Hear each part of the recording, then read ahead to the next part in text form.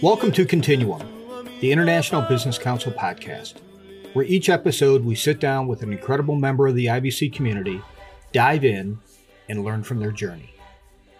This is John Fitzgerald, and welcome to another edition of Continuum, the podcast of the International Business Council. Today, our guest is Kevin Jerger, a graduate of the University of San Diego. Kevin, welcome. Thanks for taking time to be with us. John, thanks so much for having me. It's a pleasure to be here and to be speaking with the SIBC and IBC communities. No, that's fantastic. So, first off, Kevin, tell us a little bit about yourself. I mean, where you grew up and how you ended up at the University of San Diego. Yeah, of course. I grew up actually in Illinois, so a little bit closer to Notre Dame than San Diego, but certain circumstances led me out to go to school out there. I really wanted to go somewhere different, and I had an older brother that went to school in Claremont, California, so I got exposed to it. And when it came down to it, I really wanted to kind of expand my horizons as both as a job prospect, but as a person. Just wanted to experience more than the Midwest. Not that the Midwest isn't great, but I really wanted to meet people from a lot of diverse backgrounds, and they had a really great study abroad program that I found really exciting. So when it came down to it, I really saw a lot more new experiences in San Diego than I did at schools in the Midwest that I was also looking at. So looking back, it was a great decision. I'm really glad that I did it. And it was definitely different compared to a lot of the other people that I was going to high school with at the time. So it was definitely a burden that I had to jump across to get there. But I'm really glad that I did. When you were at USD, you got involved in the SIBC. Can you tell us how that happened, how you got involved, how you got exposed to it? And then I'm just throwing a bunch of questions at you, about that experience itself. How involved did you get? Were you involved your 4 years at USD, et cetera? Yeah. So it was actually kind of a strange route that I took to get into the SIBC. I wasn't involved for my first 3 years. And those first 3 years, I was an accounting student, and I thought I was going to be an accountant in Big Four public accounting. I had been doing internships with those Big Four companies, and really thought that's what I was going to do. But by the end of my junior year, I was kind of getting a little disillusioned with accounting, and I really didn't see a lot of excitement in that career path. So I kind of started to look at some other classes that I could take within the business school at USD, and analytics was one of those. They had just started a business analytics program. So I started enrolling in those classes for my senior year, and I found them incredibly interesting. I thought it was just such a, more broad set of problems that we were solving in analytics than in accounting.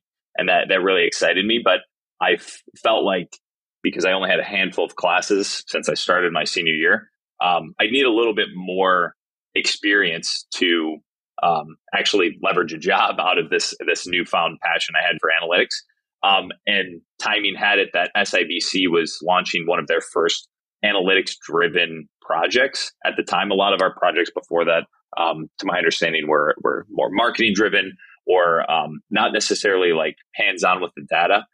They had a project through Tesla, and I found that super interesting, and I was trying to get whatever experience I could. So that project jumped out at me. So I went in and sat in some meetings. And then the more and more I went to the meetings, the more I found, hey, I'm actually going to, really get a chance to use my analytics skills and put them to the test. And it gave me a really great place to do that, a great place to work with other people and get connected to businesses. So we eventually presented to Tesla.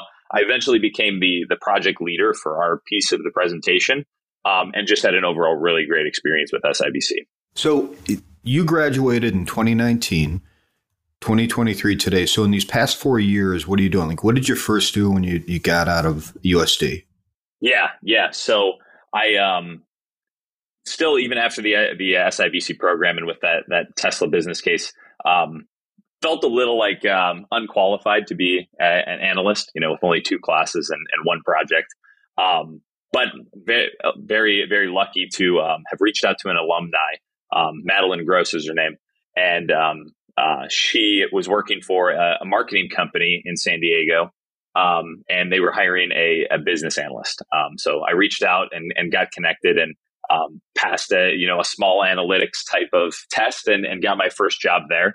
And I was really just trying to get experience. I still was like, I have all this accounting experience. I need to build the analytics experience if I want to make a career out of it. And I really wanted to solve like really interesting and challenging problems with my career.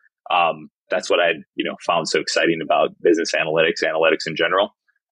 So that kind of gave me a chance to really begin to build those skills a little more. So I did that for about 2 years, and midway through the company was acquired and things started changing. And then at that point, I kind of knew that I really I had a cap for my growth of skills at that company. And I began to really look for other opportunities to grow.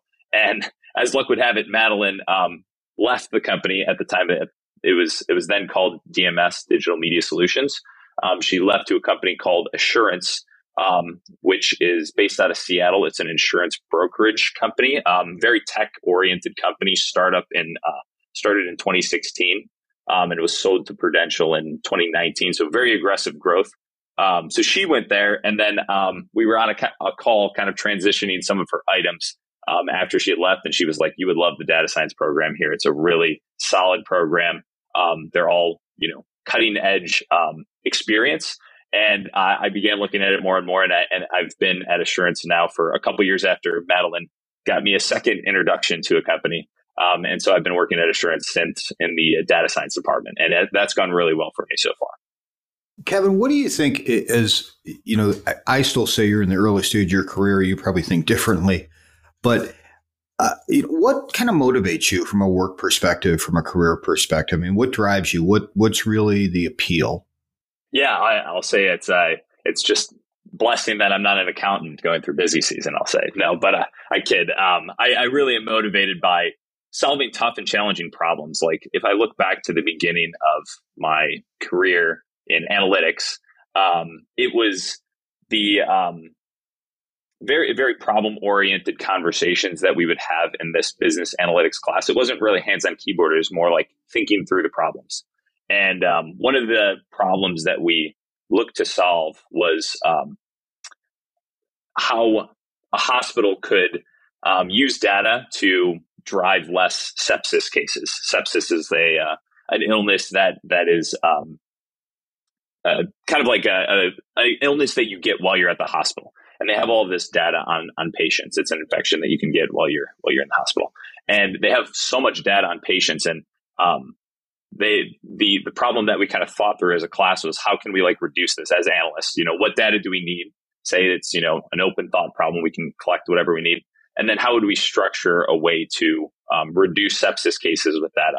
It was really, really fun thinking through that and wanting to make a difference. We thought this was a solved problem. It's actually something that machine learning and, data science was able to solve through the data that, hundreds and hundreds of hospitals across the nation had to predict when a patient would get sepsis and then, be able to proactively keep that from happening and actually make a huge difference in people's lives. So just being motivated by having those tough, meaningful problems to solve is kind of what's driving me through my career to find places that, analytics can make a difference and make consistently good decisions with a strong foundation of analytics and data. So that's what's motivated me so far through my career.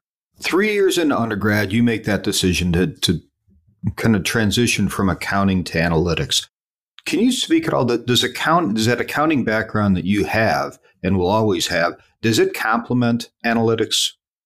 I think it definitely does in some capacities. In some ways, not a ton, but in certain ways, it really helps me to think about a P&L. And I've noticed that a lot of other analysts that I work alongside don't think in terms of that, balance sheet mentality or, unit economics of, cost accounting and understanding that you need a margin for a product to succeed.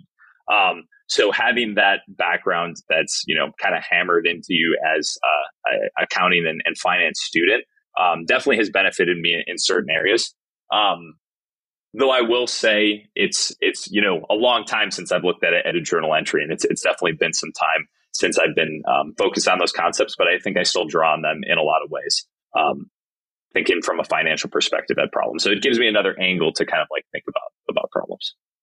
So in full disclosure to our listeners, you and I were first introduced last fall, I believe. And when I spoke to you, you were in the midst of moving from San Diego back to Chicago.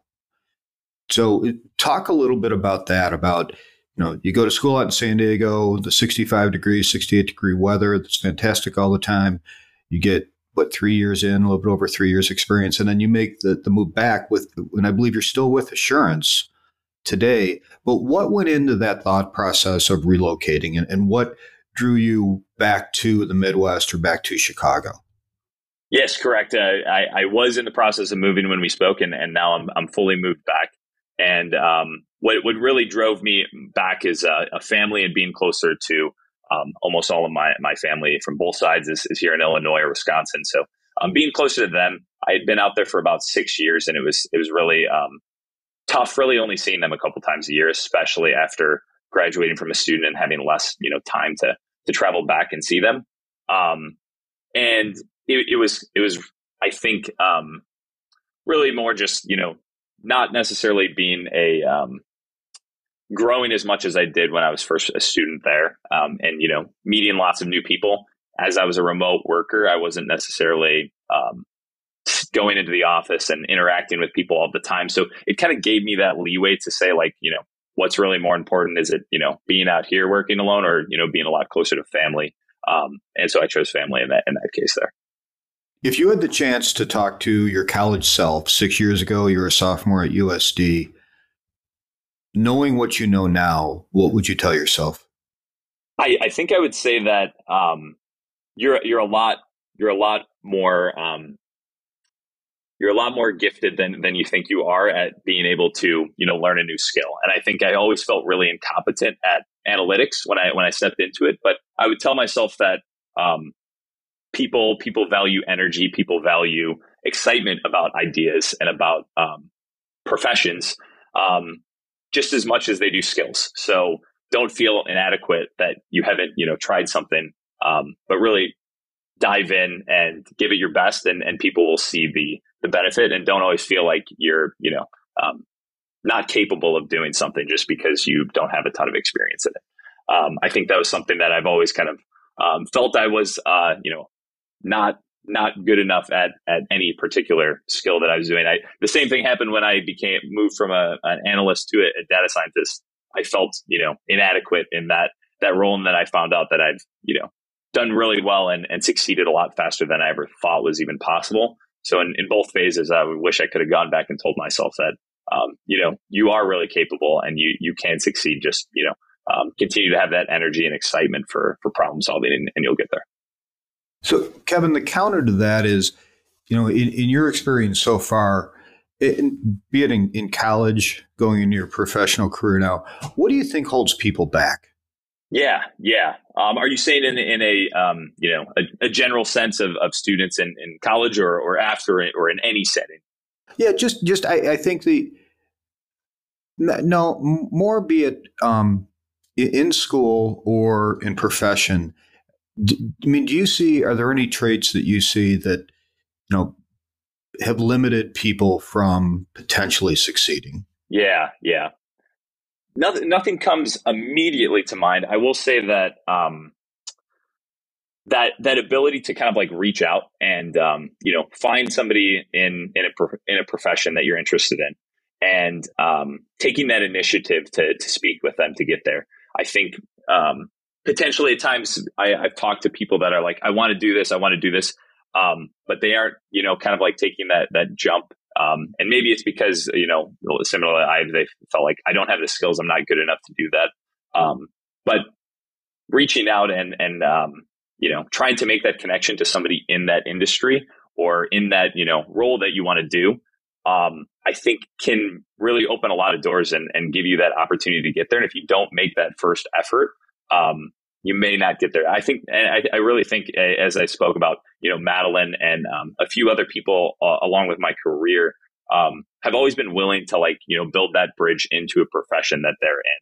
So I think that not reaching out to try and, get somebody to build a bridge from the other side, maybe what holds some people back from, making it to that next step in their career, or, that path that they want to take. So in keeping that same kind of context going, same direction, I want to talk a little bit about like influence and leadership.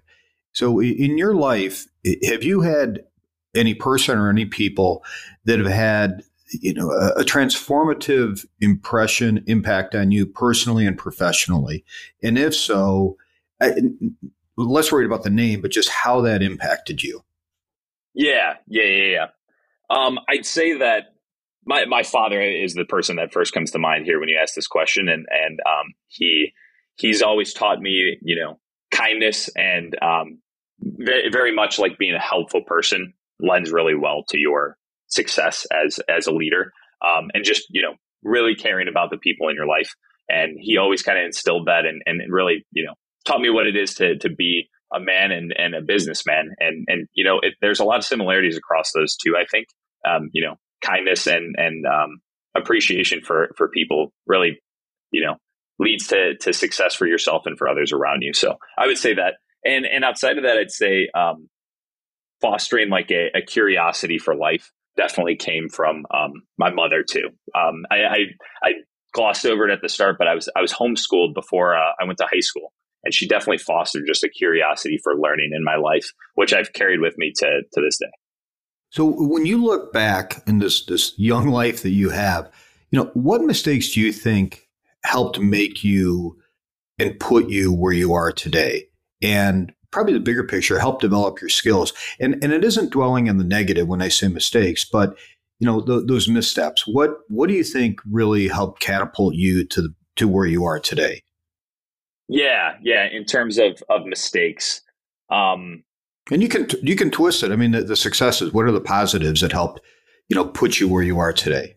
Yeah. I'll say that the positives are a little easier. Those taking those leaps of faith, to go across the country, to go to school, to, reach out to somebody you've never met to get an introduction, and hopefully build that bridge into the professional space, to, take a stab at a job that you don't really feel like you're super qualified for, and having it work out. I feel like I've taken a few risks in my career, and those have paid off.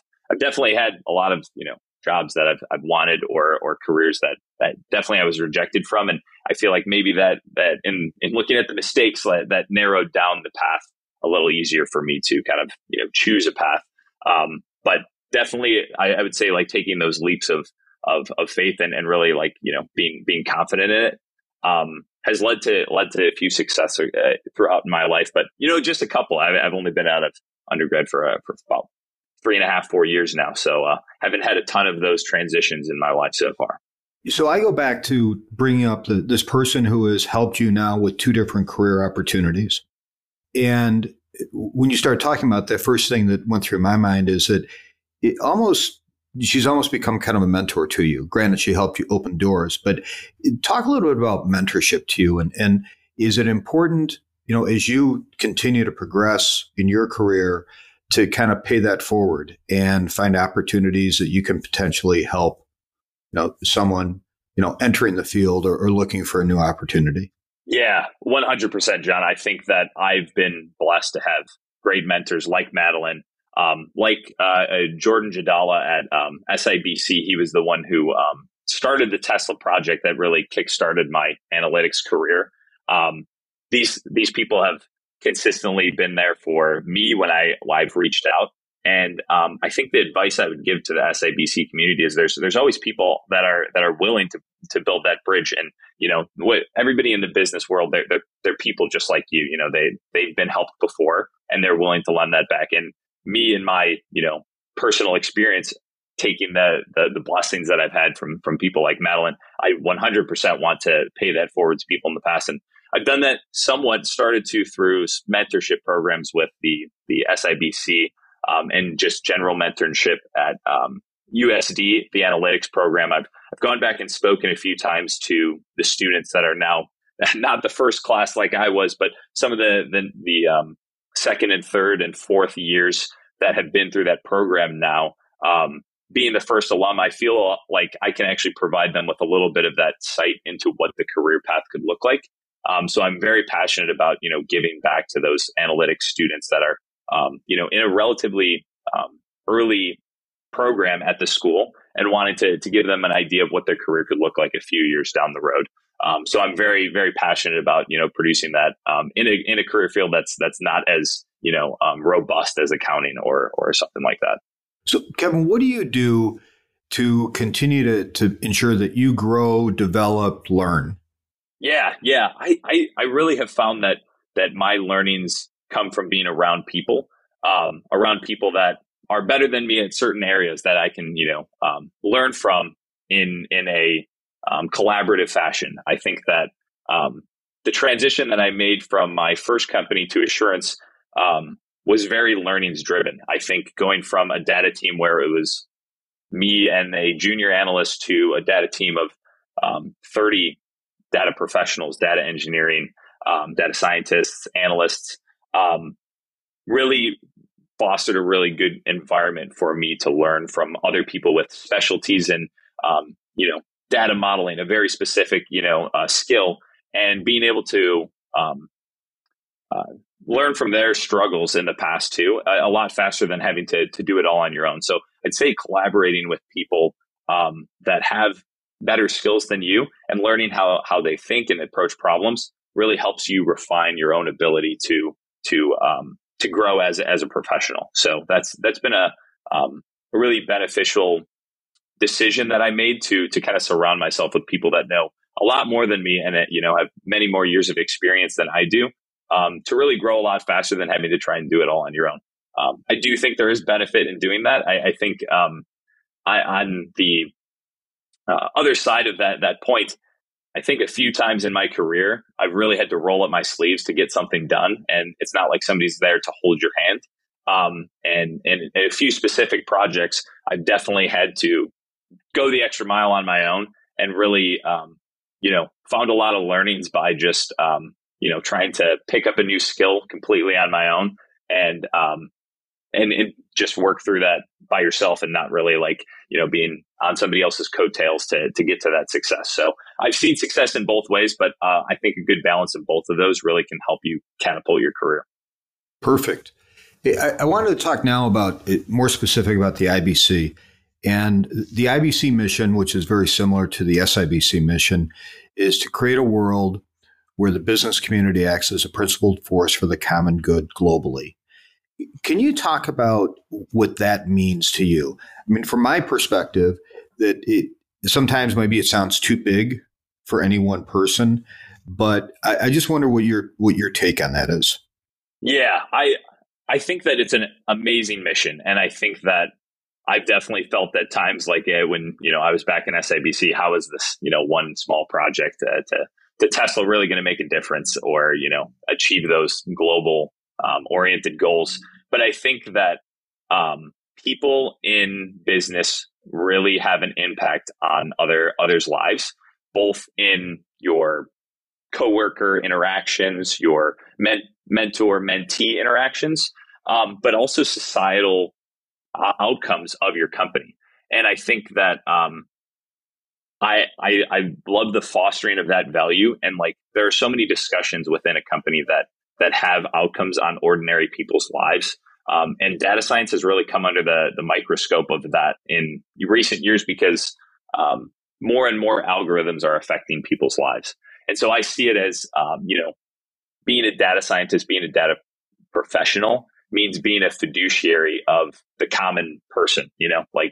So many algorithms can be misused to negatively impact people's lives.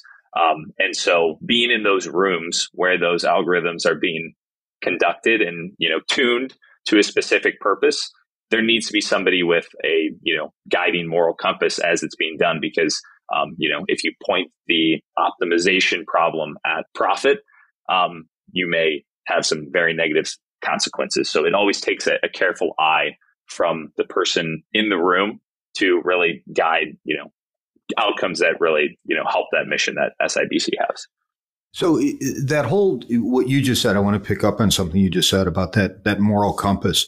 Can you talk a little bit about the it, going back to your time at USD, just kind of that overarching. I mean, you never probably took a class, so to speak, on how to have a good moral compass, but just in general, those 4 years, how that continued you, impacted you, really for your profession for the rest of your life. Yeah, John, I think it had a huge impact, and I think that the liberal arts education, I definitely think a lot more about those gen ed classes or elective classes to this day than I do about my, even my analytics courses, learning coding. I think that those classes that get you to think about problems that are, moral dilemmas, say philosophy courses or literature courses, the going through a dilemma or a struggle of a person in a story fashion, having to write an essay about a challenging topic like that really gets you to think about right and wrong, or good decisions, bad decisions, in a more rigorous setting than just kind of like a conversation with the person. So I do think that my education at USD and the requirement at first to take those types of classes, but really I enjoyed that, and I sought out those types of classes and those conversations with my fellow students is pushing me to this day to continue to keep that moral compass and to continue to have those tougher, more ethical conversations in the workplace to this day. So that brings up a question that I just thought of amazingly, but if you had a chance, and there's going to be a series of questions here. First, if you had the chance to talk to her, if a senior in high school, was picking your brain about where I should look to continue my education for college, big picture, what would you tell them? Yeah, that is a very crucial decision point in anyone's career. At least it feels like it. You still have 4 years to figure it out. As I showed, pivoting in my last year of my undergrad career. But I would say that going into college with your job picked out and your career path picked out is maybe a oversimplification of what college is. And I think almost anyone that goes to a maybe a non-university or degree-oriented school, or like a online university that you're just trying to get accredited, somebody that goes in person to a school to aspire to learn a more broad set of things, will tell you that almost all of their takeaways from college are almost outside of the purpose of what they went to school for. A lot of people that you'll talk to, maybe the major is I majored in that, but I had these amazing friends that I picked up. I changed my perspective on life. So I would just say broaden your idea of what college could be. It definitely can lend to a career, and that's a huge reason of why you want to make that investment in going into college and picking up a degree. But I'll say that really advancing your life as a whole and the way that you think about the world is a huge possibility of going to school. So now I'm going to fast forward 4 years. And what would you say to recent college graduates who have this great, strong, huge desire to go out and make a big impact on the world, but don't know where to start?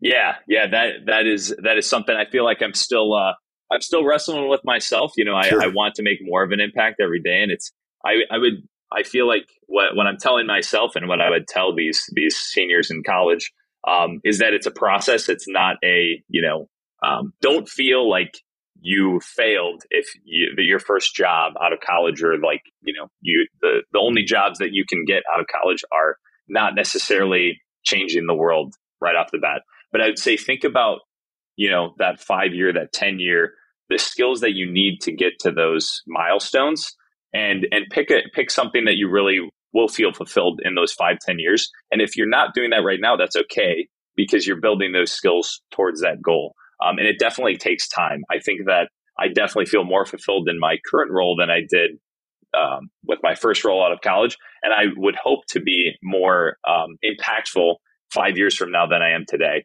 And I've come to realize that you don't want to necessarily beat yourself up for not making that impact in that moment right now, because there are things that you're doing towards that future goal of making an impact and really being a change maker, as USD is known for in their slogan at USD. So that's probably what I would tell a senior in college.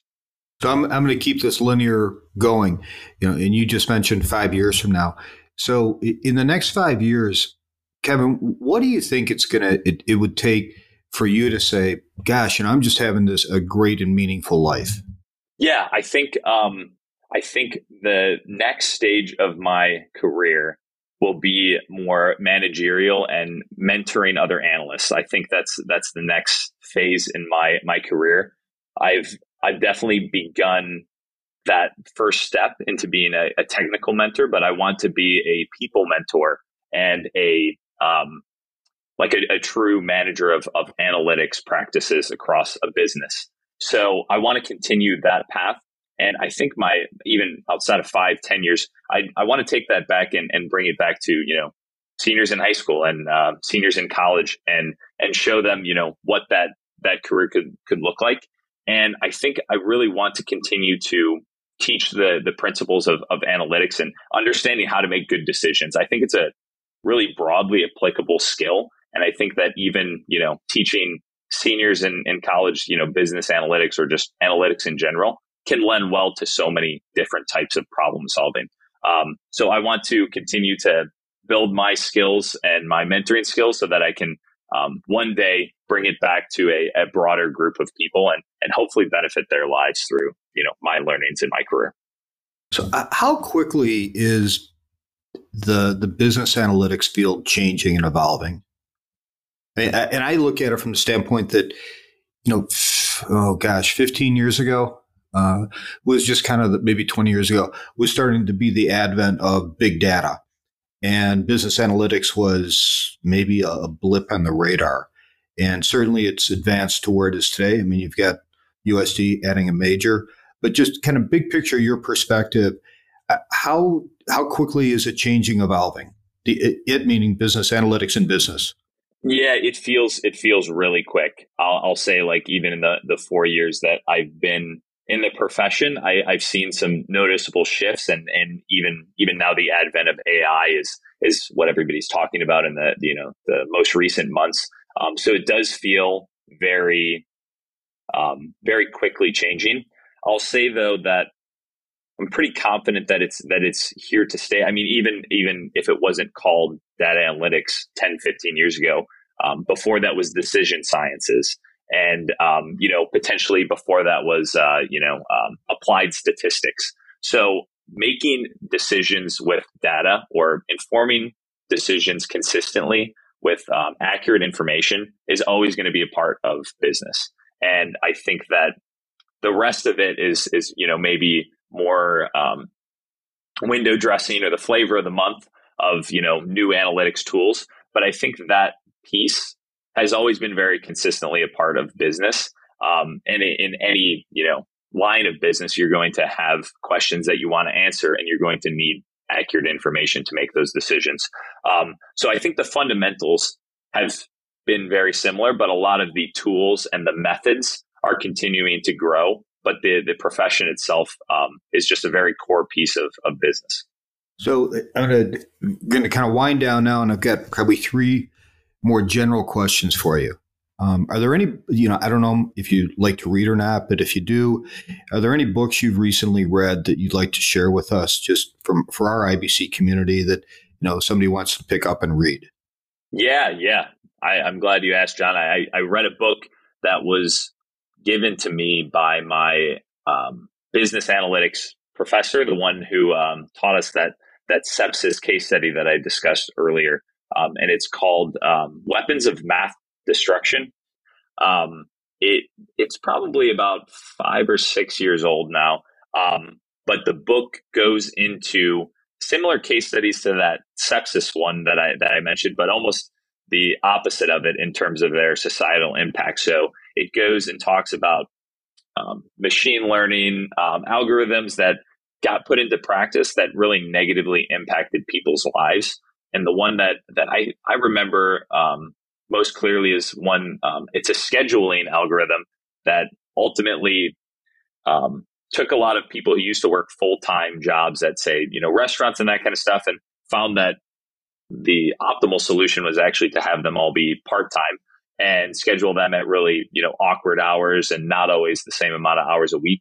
And the benefits to the actual employees was so bad that it led to just really, really negative consequences for all of the companies that use this scheduling algorithm. I mean, it shows like the dangers of misusing algorithms and very powerful optimization tools when they don't have somebody to guide them. So that's really the whole purpose of the book. Another example was a few school districts attempted to use algorithms to score their teachers based on their students' test scores, and it really had tons of negative outcomes. So in so many facets of this, analytics explosion, there's been misuse, and it really goes into good detail of that. Another one that I really liked, and it's a little bit older of a book, but I think it's just a phenomenal story or a phenomenal real world data solution or problem, is a book by, I think, Robert Putnam, and it's called Bowling Alone. And he details what he calls the decline of America's social capital. And it goes into a lot of detail about how people just over the last 50, 60 years are spending less time socializing. And he goes into an exhaustive amount of detail in data that's pointing to this trend. And I think it's just an amazing example of how data can be used to solve society's problems. So those two books were very impactful in my career. Yeah. Thank you. So if you could change one thing in the world, what would it be? Oh, that's a tough question. I'd say I really think a lot about climate change and the problems that is causing all around the world. So I think if the world had that solved, we'd be in a lot better place for the next 50 years, and a lot of our problems that we're currently solving and efforts could be directed to other things. But I really do see that as the biggest challenge of our generation is solving that problem and all of the ancillary impacts that it will have over the next, the course of our generation's lifetime, is just a really, really big problem that it's going to take a lot of smart people to solve. Kevin, thank you. I certainly appreciate your time today. I think our listeners are truly going to enjoy this, and I wish you continued success. Awesome. Thank you so much for having me, John. And I really appreciate speaking with the SIBC and IBC communities. More than welcome. Thank you. Thank you for listening today to Continuum, the IBC's podcast series.